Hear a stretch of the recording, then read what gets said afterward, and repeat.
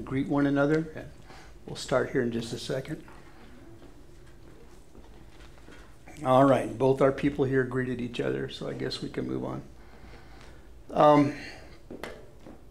It is good to be here in the house of the Lord. It is good to bask in the reality that we are secure in Him. No matter what's happening in this crazy, crazy world that we're living in, God's got it. He has absolutely got it. And the peace that passes understanding just inhabits our hearts. At least it has been doing that for me. I have a few announcements to give to you this morning. And Carly, wave your hand or something if I'm missing something that's important, okay? Next Sunday will be our first Sunday back together. Yay. A few people are clapping their hands. Our service is going to start at 9:30. It's important. 9:30, not 9 a.m., but 9:30. And we will continue live streaming our services for those who don't feel comfortable yet in gatherings of 10 or more. We have a capacity to gather as 48 people here and still be socially distanced properly. But if you want to be part of the 48, that would be great. Okay, and we'll get Nate and he'll teach you to skate. All right. The list of preparations and cautions that we're taking to ensure that we stay safe and healthy is far too long than what I can give you in this announcement. But we do have it posted on our website, so I encourage you to go there and take a gander at it. The short list is this. We will be asking everyone to wear a mask. All of our ushers and elders and so forth will be wearing masks. We will ask that you wash your hands and respectfully social distance from each other. Respectfully socially distance from each other. And of course, there's a whole lot more than just that. So why don't you go online and check it out, okay? All right. Do we have a Happy Mother's Day slide by any chance that we can put up? If we don't, that's all right. All right. Well, today is Mother's Day. And Carly, Sherry, Angel, Happy Mother's Day to you. Okay. I'm sorry that we are under quarantine because the men's group was planning on handing out 24-karat gold diamond bracelets to all our moms just as a gift of appreciation. Maybe next year, okay? Maybe next year. But I want to share something briefly here before I get into our study. George W. Bush, he tweeted out this morning, on Mother's Day, we pay tribute to the extraordinary women whose guidance and unconditional love shape our lives and our future. Okay, isn't that nice? Almost sort of poetic, very diplomatically put. Okay, but really lacking in what you really want, right? Time and money. Time to be by yourself and money to spend on yourself. I'm sure that many of you would not turn that away. Well, what I want to ask you, moms, after reading that, do you feel extraordinary? Are you feeling you are adequately guiding your children? Are you showing them the unconditional love?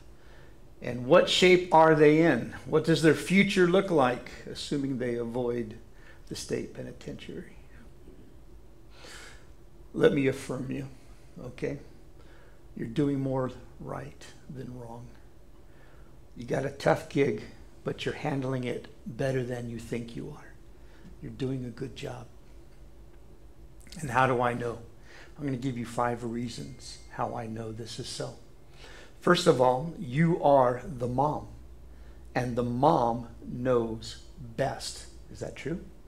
You're absolutely right, it's true. You have to mitigate the decisions of all the people in your children's lives, and when it comes to keeping them safe, loved, and prepared for life, no one does it better than you. Number 2 is that you make time to help others. That's right. I don't know any parent who has free time. Do you have free time? You got free time? No. We're all scheduled to the teeth, whether you work outside the home or not, or have 1 kid or 4. When you take on a task to lend a hand, it's really nice. And you're setting an awesome example for your kids, and we value your time and we appreciate your sacrifice. The third reason I know is that your kids are so well behaved. Okay, I know that's a lie. All right. But I also know that they can pull it all together when grown-ups that they're not familiar with are around. You might be wrestling with the banshees at home, but you got to have done something right if you're not constantly disciplining them in public. But when they do have an epic throwdown in public, you do your best to remain calm, though you're flaming with embarrassment and frustration and that overwhelming feeling that makes you feel like you've failed as a mom. You haven't failed. You've persevered, and you've remained strong, and you've kept the bridge open to later years when they will want to talk and seek you, and they won't be afraid to. Plus, you're not going to have to hear from Child Protective Services. So that's a good thing, okay? The 5th reason I know that you got it going on is that you're raising a mini me. Not mini me, but mini you. Now, your jerk reaction is going to be, well, I really don't want to be raising a version of myself, right? With the same hang-ups and the quirks and the insecurities. But listen, I know you want your daughter or your son to be better than you are. That's every parent's wish for their children. But understand something. Your self-described flaws are all internal stuff, all right?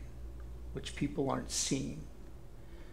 What I'm commenting on is something positive in your child's behavior that reminds me of you. And I like what I see. You're a delight. And by natural extension, so is your child. So, I'll quote Mr. Bush one more time. Now maybe you can take it with ears that are opened to your heart for what it is meant to me. On this Mother's Day, I want to pay tribute to the extraordinary women whose guidance and unconditional love shape their children's lives and future. Okay? Happy Mother's Day. Father, we come to you in the name of your Son. We give you much thanks for our moms. We give you thanks that in your wisdom you provided them with the nurturing care and wisdom and discernment to bring into this world the next generation, to guide it, to direct it. They don't do it alone, Father, but they do the heavy lifting. We're thankful for them and pray that you would bless the work of their hands, that you would comfort them in their insecurities, and that you would show yourself strong on their behalf. And this I pray in Jesus' name. Amen. All right, if you have your Bibles with you, why don't you open to Exodus chapter 29. Exodus chapter 29.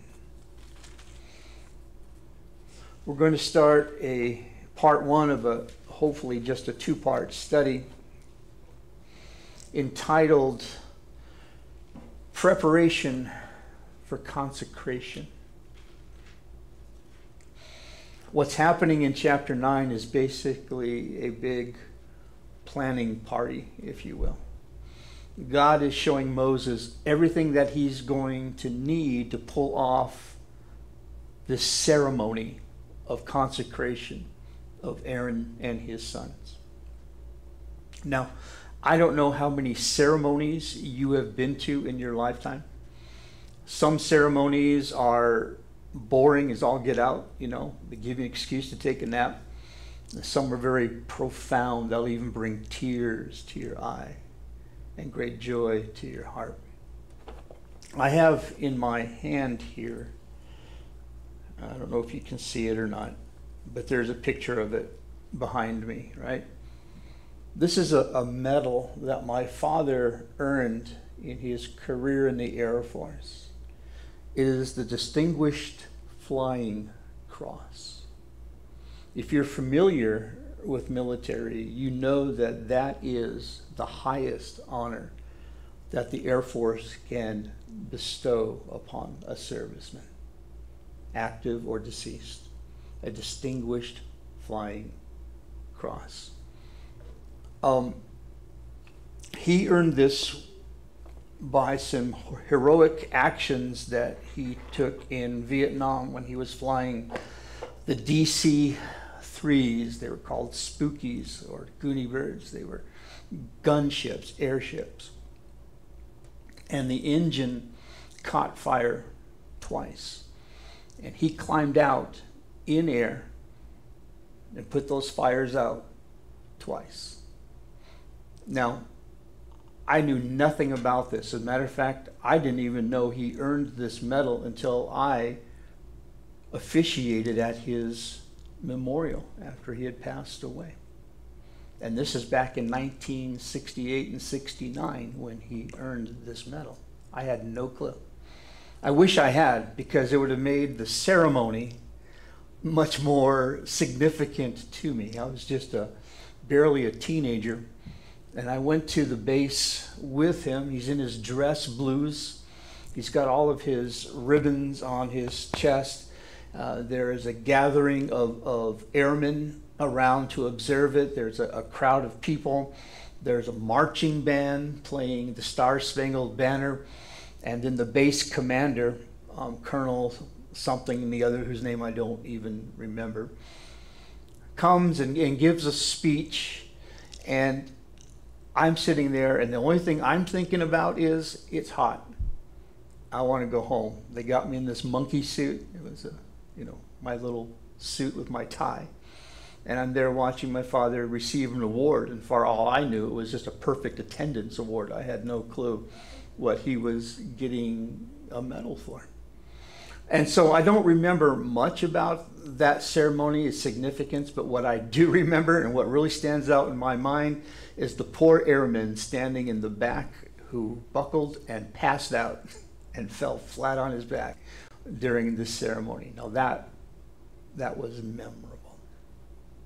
But I wish I'd known. It would have been much more significant. It would have been much more important to me. And maybe I could have given my dad a break or two for some of the things. Ceremonies have powerful influences psychologically and socially.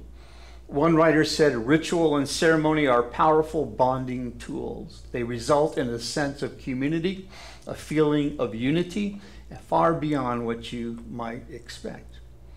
And I really love this quote: the power of ceremony marries the mundane to the sacred. The water turns to wine. That's beautiful. Ceremonies are the time and place where people get serious. Doesn't mean they're not joyful and somber occasions always, but just that they are profound. Socially, we're saying as a collective culture, this is momentous. This is noteworthy. This is significant. That brings us to Exodus 29, because God is planning a ceremony.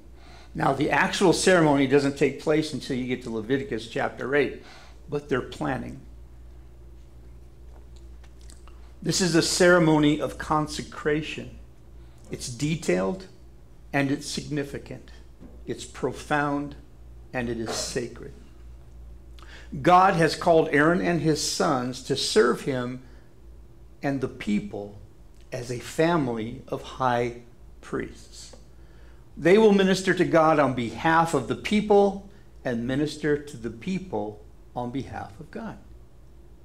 That's a special calling. It's an exclusive calling. Not just anybody can apply to be the high priest.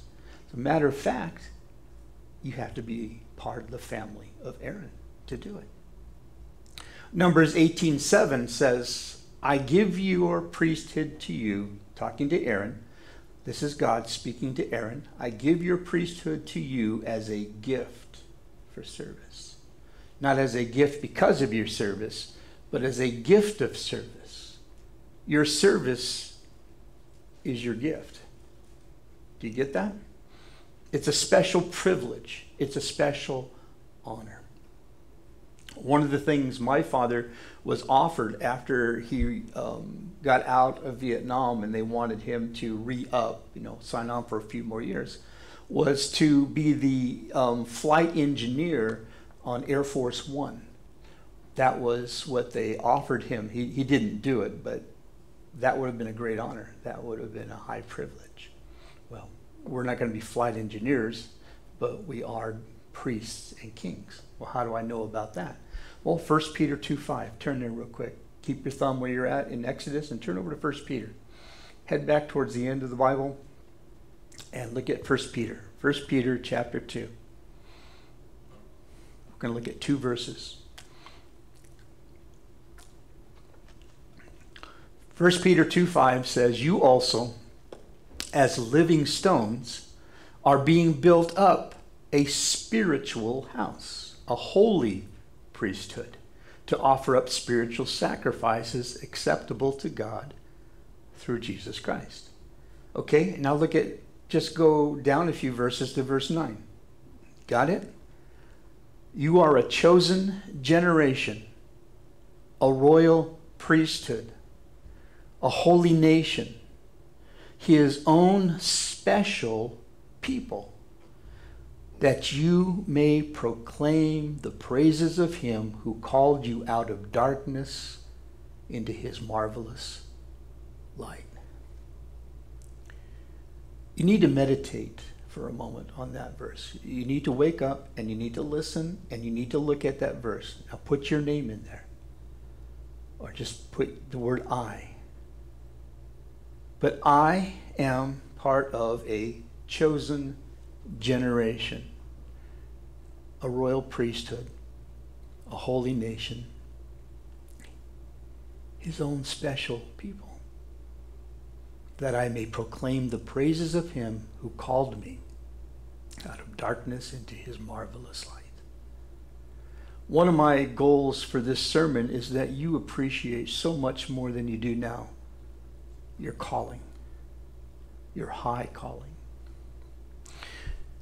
We have been given this high office as a gift of special privilege of service, as a special privilege of service.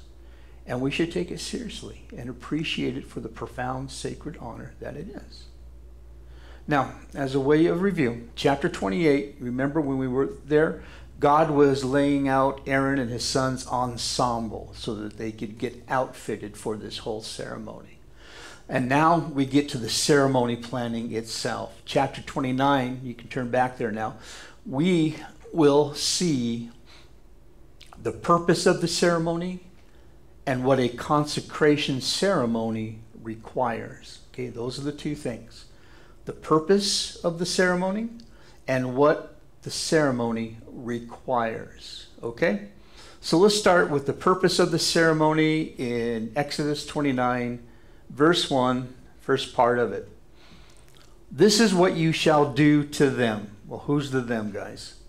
Aaron and his sons. This is what you're going to do to them to hallow them for ministering to me as priests.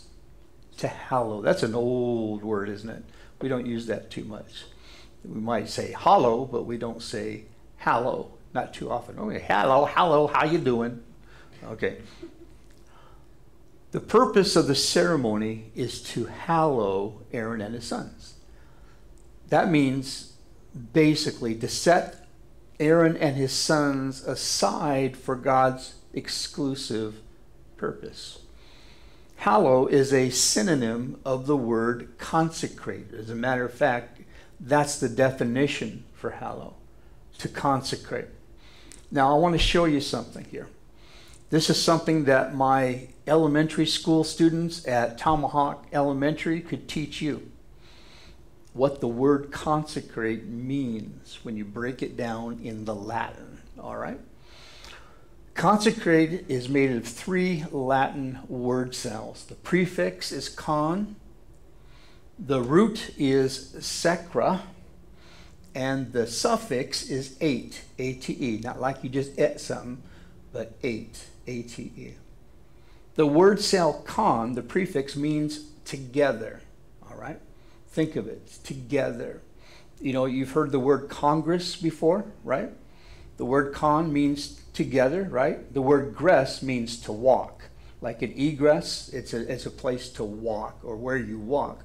So Congress is supposed to walk together. Somebody ought to tell them that, right? But consecrate is together. Sacra means sacred. That's where we get our word sacred from in the Latin. And ate, the suffix, means to make. So you put it together, and what do you get? To make together sacred. To make together sacred. It's what consecrate boils down to. So Aaron and his sons, what they are doing are being consecrated. They are joining Yahweh for divine purposes, for his exclusive use, ministering to him as priest and representing him to the people as priests. Okay? Now, by going through this ceremony, they're committing by going through this ceremony, they are committing to, with deliberate determination and unwillingness, to serving God and his interests and only his interests. A priest isn't going to be allowed a side job as a influencer on Facebook. Okay, they're exclusive for the priesthood. Now, we see Jesus as our example, as you would expect in all of this. Turn to the book of John, please.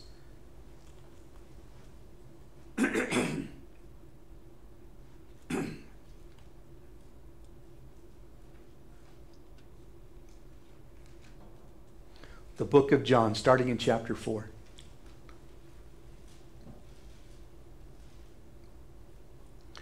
In John chapter 4, after ministering to the Samaritan woman and the disciples coming up to him to give him something to eat, tells them, my nourishment comes from doing the will of God, who sent me, and from finishing his work.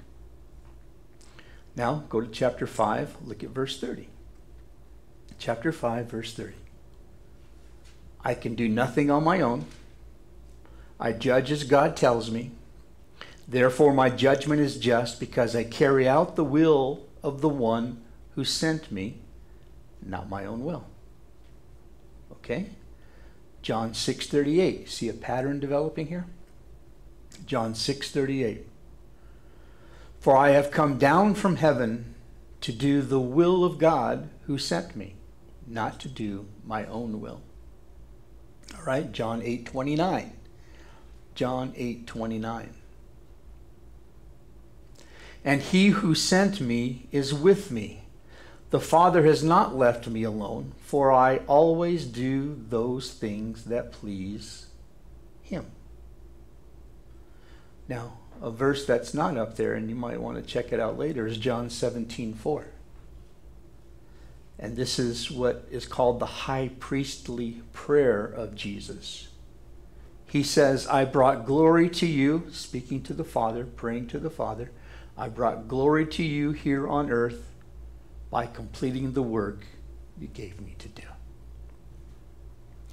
It's not far-fetched to say that the master passion of Jesus' life was to do the Father's will. He had only the Father's interests in mind. He was deliberately determined to do God's will and only his will. Do you see that? Okay, Pastor D, why are you camping on that point? What's that got to do with me? You have a high honor set before you, a golden opportunity, an exclusive calling, a prestigious privilege to serve God as a priest and king. And it requires that you only be interested in his interests. That's consecration. What's the Father's interest?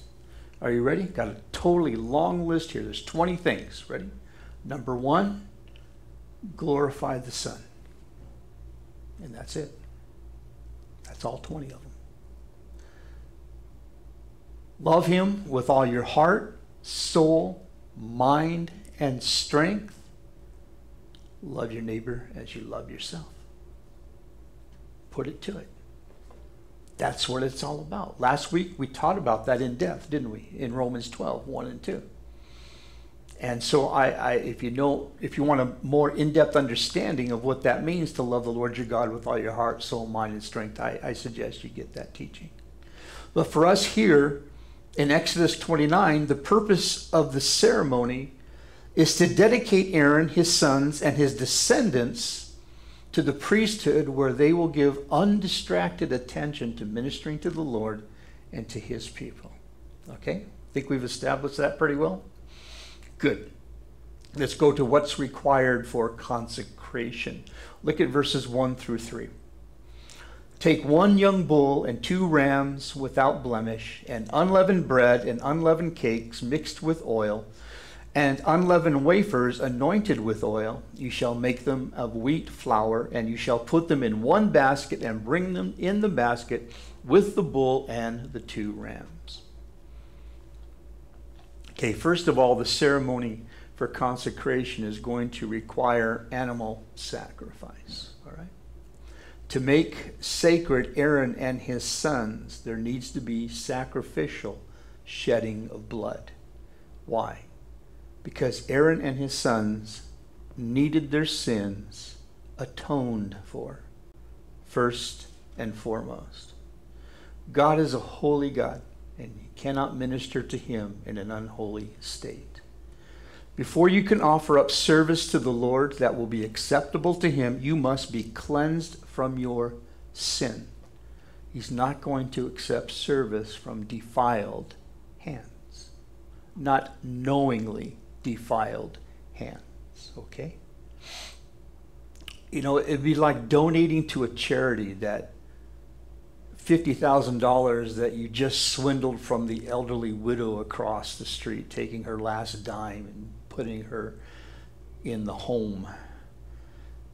If you are the owner of the charity and you realize where that money came from, you're probably, if you're ethical, not going to accept it, because that's dirty money. And neither will the Father accept dirty service. You must be cleansed.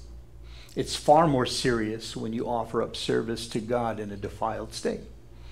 Aaron's sons, Abihu and Adab, I can't remember his name. Aminadab, thank you. Aaron's sons, Aminadab and Abihu, they're going to learn that soon enough, all right, that you don't offer up strange fire or service that's wrongly motivated. And remember that when they made the garments, what did they sew on the hem at the bottom of the garments? Bells. Bells. Why did they put on bells? Because if he wasn't totally cleansed of his sin when he went into the Holy of Holies, those bells would stop ringing and you'd have to drag him out by the rope attached to his ankle. Can't go into the presence of God in an unholy state. So that's the reason for the sacrifice. But what's the reason for the bread? Because remember, there's bulls, and then there's unleavened bread, and there are cakes, and there are wafers. Sounds like a wonderful tea time, doesn't it? Okay. What's that all about? Well, the ceremony for consecration always required bread for fellowship. Now, I know you understand the need for sacrifice, but fellowship? Consecration cannot happen without true fellowship with God. Consecration can't happen without true fellowship with God. You've got to be purified and your sins atoned for, and you must have fellowship with God. Listen carefully, okay? God's not interested in mindless, heartless, ritual service. Have you ever gone into a store or a gas station or someplace where the clerk is absolutely indifferent to your existence?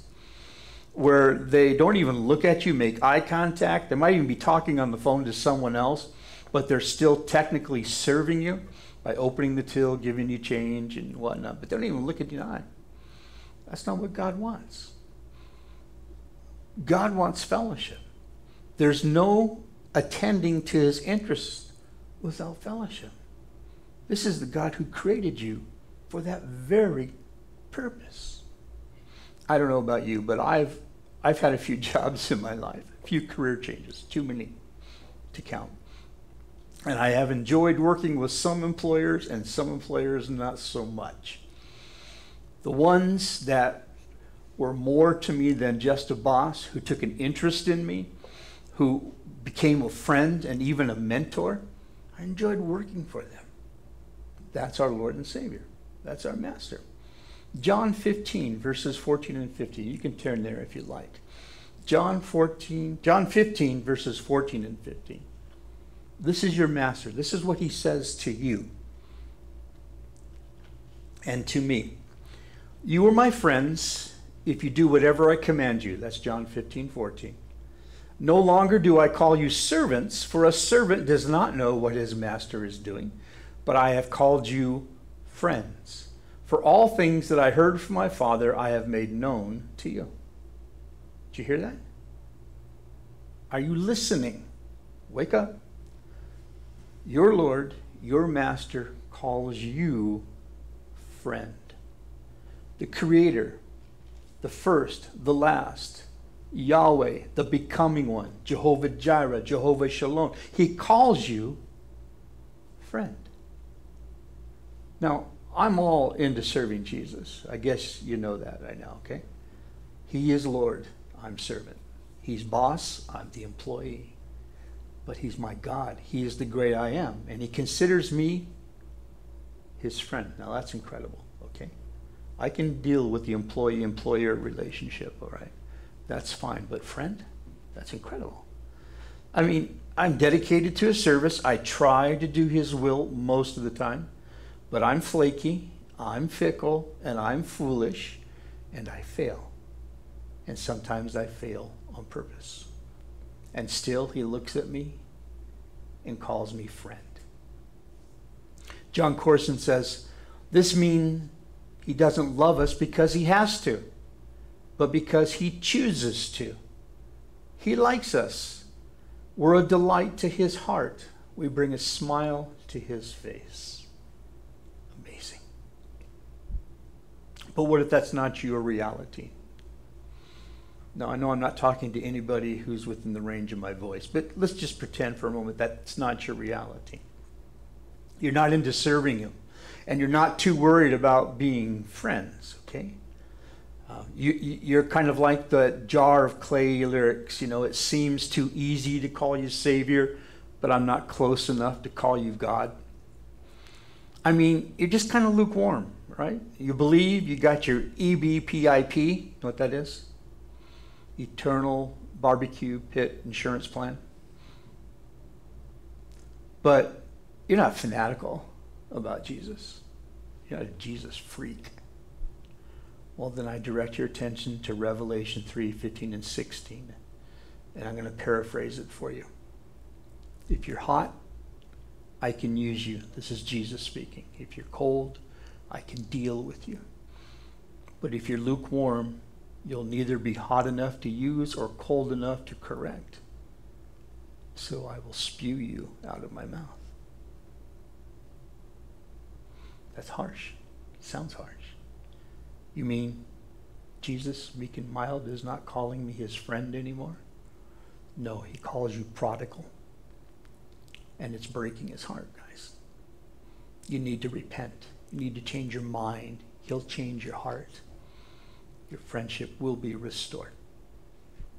All right, let's move on. Let's look at verse 4 in Exodus 29. Just turn back there. And we're going to see that consecration ceremonies require a shower. It's always good to shower before you go to a ceremony, right? Gentlemen, how many of you, after working a day on a construction site, showed up at your wedding dressed in your bib overalls and sweaty t-shirt? Okay. We had a few hands raised here, guys. I don't believe it, though. In verse 4, it says, Aaron and his sons you shall bring to the door of the tabernacle of meeting, and you shall wash them with water. So the process of consecration begins with cleansing outside the tabernacle at the door. And notice this. This isn't inside where you have some curtains where you can go into and maybe take a washcloth and wipe yourself down. This is wide open, all right? And everyone, and I mean everyone, all 2 million of the people who are part of the nation of Israel at this point can see what's going on, all right? You're going to have to strip down to your BBDs and let others wash you. You can't even wash yourself. You just got to stand there and be washed. Think that'd be a little embarrassing for you guys? I mean, how many of you have ever been to a foot washing ceremony? You ever done that? It's a little awkward. Yeah, I remember doing that with my junior hires, and they didn't like it at all. Don't touch my feet, get away, it's ugly, it's gross. Well, just think having to stand there and have other people wash you. Well, here's the deal. The cleansing is symbolic. It's symbolic of purity, okay? And all priestly ministries began with cleansing. But really the big deal is this, is that the cleansing was received. They received a washing. They didn't wash themselves. It's humbling because it took place publicly at the door of the tabernacle of meeting. And the point is, you cannot cleanse yourself. You cannot purify yourself.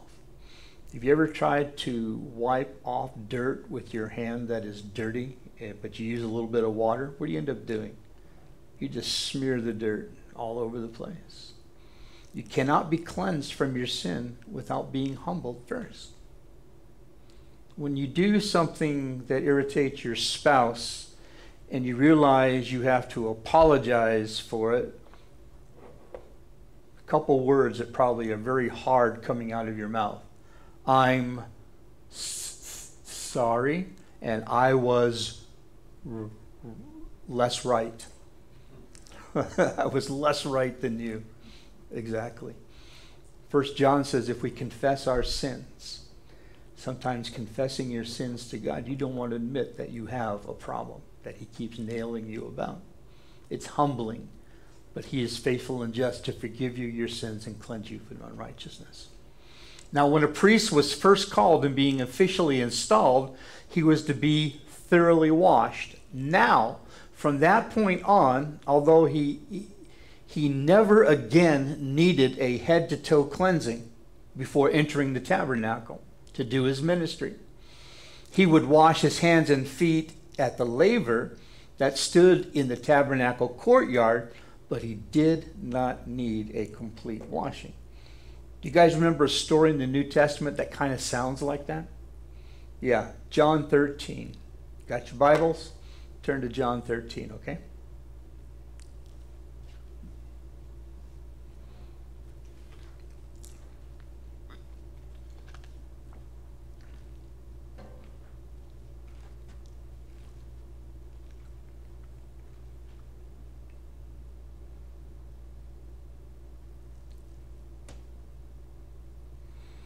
Okay, we're not going to get quite as far as I thought we would.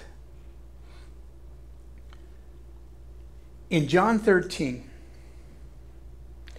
this is the Last Supper, okay? This is the last night of Jesus' life.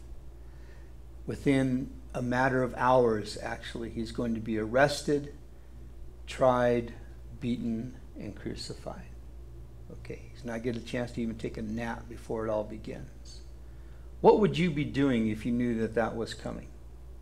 What would you be doing? Yeah, kind of worried about it, maybe. Maybe telling some friends of yours to go get you a pizza or something. Look what Jesus is doing. It says he got up from the table in verse 4 and took off his robe and wrapped a towel around his waist. And he poured water into a basin. And then he began to wash the disciples' feet. Seriously? They should be washing his feet. But he's washing their feet, drawing them with the towel he had around him. In verse 6 it says, when Jesus came to Simon Peter, Peter said to him, Lord, you're going to wash my feet? It's like, you're going to wash my feet? And Jesus said, you don't understand right now what I'm doing, but someday you will. Peter protested, no, you're never going to wash my feet. And Jesus replied, unless I wash you, you'll have no part of me. And Simon Peter exclaimed, then wash my hands, my head as well, Lord, not just my feet. Give me a total cleansing. Run me through the car wash. And Jesus says, like I said, Peter, you don't understand. Well, okay, that's a paraphrase.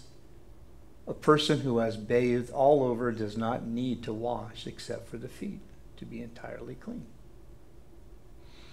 Remember now, you're going to have a sacrifice to cleanse you from your sins, right?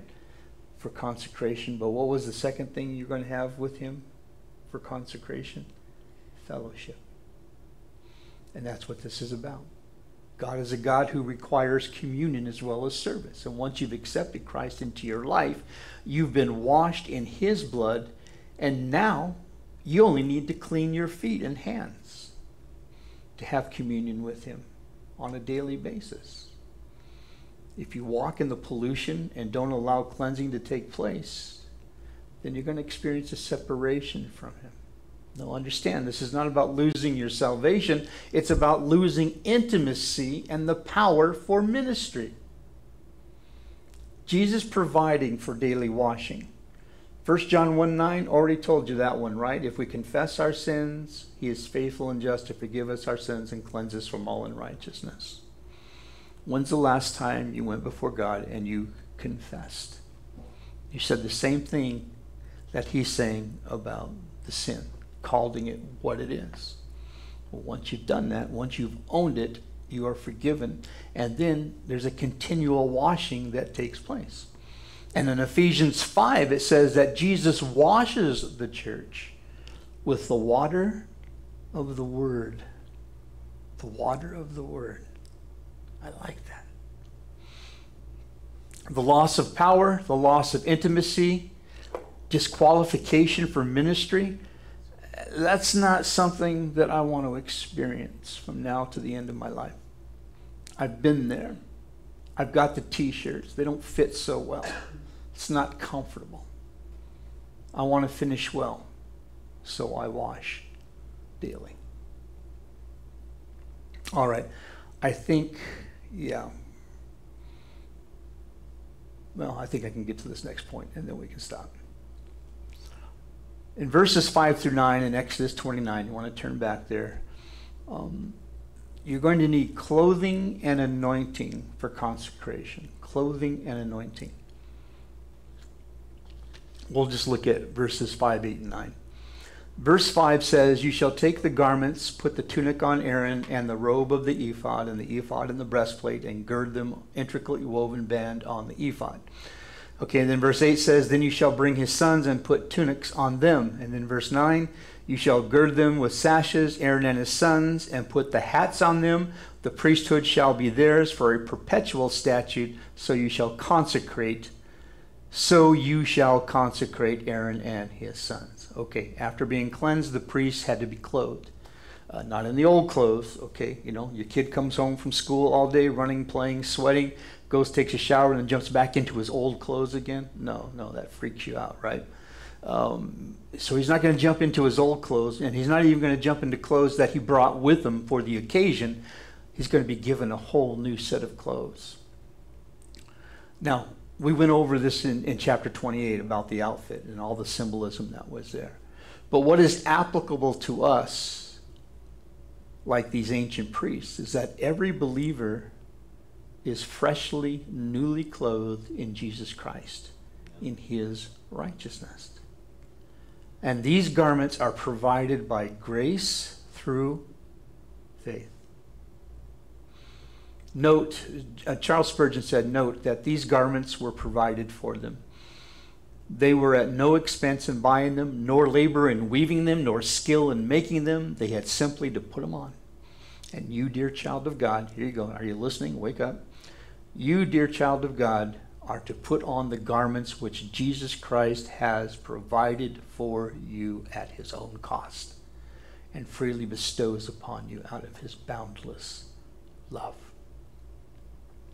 Isaiah 61 tells us that we have been covered with the robe of righteousness and been clothed with the garments of salvation. All right? Revelation 19:8, it says, to her, that is the church, it was granted to be arrayed in fine linen, clean and bright, for the fine linen is the righteous acts of the saints. And then Revelation 3:5 says that we will be clothed in white garments. So you've got the robe of righteousness, you've got the white garments, you've got the fine linen. But I want you to notice in 19:8, I think it's up there on, well, it doesn't matter. It says the fine linen is the righteous acts of the saints. Okay? You've ever wondered what a robe of righteousness actually looks like? Then go to Colossians 3:12. You can see it in the window. As the elect of God, holy and beloved, put on, clothe yourself with tender mercies, kindness, humility, meekness, long-suffering, bearing with one another, and forgiving one another. And then in verse 14 it says, and above all these things put on love, which is the bond of perfection. Did you see that ensemble, guys? Okay, you'll be looking pretty good, all right? Righteous ensemble of the Jesus collection. Tender mercy, kindness, humility, meekness, long-suffering, forgiveness, love. You're ready for the runway, baby. Go strut your stuff. Now, let's finish here with verse 7, 29:7. You shall take the anointing oil and pour it on his head and anoint him. Part of the ceremony, this part of the ceremony will identify the person as set apart for God's special purposes. Are you with me, guys? Hang in there. We're almost done. The anointing oil was an exquisite and expensive blend of oil and spice, and oil in the scriptures is always a picture of the Holy Spirit. You're right. 1 John 2:20 says you have an anointing from the Holy One. And Ephesians 1:13 says when you believed in Christ, he identified you as his own by giving you the Holy Spirit, whom he promised long ago. How do you know that you have the Holy Spirit? How do you know?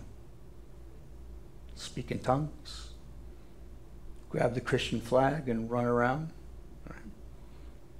No. The fruit of the Spirit is love. Always goes back to that, doesn't it? It has a way of going back to that. That's how you, we, and others know that you're anointed and chosen and appointed and consecrated because you're filled with the Holy Spirit. You're filled with his love. Love for God with all your heart, soul, mind, and strength. Love for one another. Love for your neighbor. And how do you access that love? You don't. You grow it. Fruit grows naturally as it abides in the vine. So will that fruit of the Spirit grow in you as you abide in Christ. Well, what does that mean, abide? In other words, are you listening? The master passion of your life is to do his will, to have his interest in mind and only, to be deliberately determined to do his will and only his will and follow his example. All right. We're going to close our service this morning with worship. So Sam, Angel, you want to come back up? And we're going to start off with a rendering of a hymn by Frances Ridley Havergal. You guys heard of her? Yeah. This is written back in 1850, 1860 or so. And it's the hymn, Take My Life and Let It Be. It's a hymn of consecration. Frances was a poet and a hymn writer, but she was totally in love with Jesus. When she was 4 years old, she began reading and memorizing the Bible. Before she died, she memorized all of the Psalms, Isaiah, and most of the New Testament. She was in demand as a concert soloist. She was also a brilliant pianist, and she could read and understand Greek and Hebrew. She was a scholar.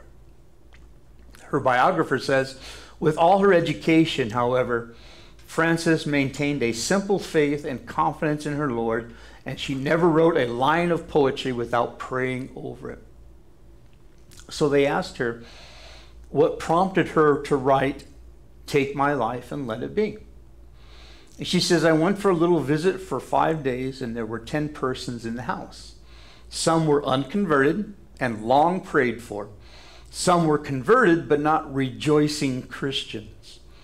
So God gave me the prayer, Lord, give me everyone in this house. And he did. Before I left the house, everyone had got a blessing. All right. The last night of my visit, I was so happy, too happy to sleep, and passed most of the night in renewal of my consecration. We would say that she was stoked, all right? She was stoked. And she said those little couplets formed themselves and chimed in my heart, one after another, till they finished with, ever, only, all for thee. Wow. Abiding, consecrated, totally dedicated to his will, winning an entire household to Christ. Yeah, she had food that we know not of. Take my life and let it be consecrated, Lord, to thee. Take my moments and my days and let them flow in endless praise. Take my hands and let them move at the impulse of thy love. And take my feet and let them be swift and beautiful for thee. Take my voice and let me sing always only for my King. Take my lips and let them be filled with messages from thee. Take my silver and my gold, not a mite would I withhold. Take my intellect and use every power as thou shalt choose. Take my will and make it thine, it shall be no longer mine. Take my heart, it's thine own, it shall be thy royal throne. Take my love, my Lord, I pour at thy feet its treasure store. And take myself, and I will be ever, only, all for thee. Okay? That's part one. Next week, we should be able to finish it, but I can't promise you that. All right. As we get ready now to join into worship, I just want to say this to you. May the Lord be with you and guide you and bless your life and keep you in the love of Christ. May he increase your burden for the lost, and may the anointing of God rest upon your life, that you might hear his voice, that you might do his work, and that you might walk in his path. Amen? Amen.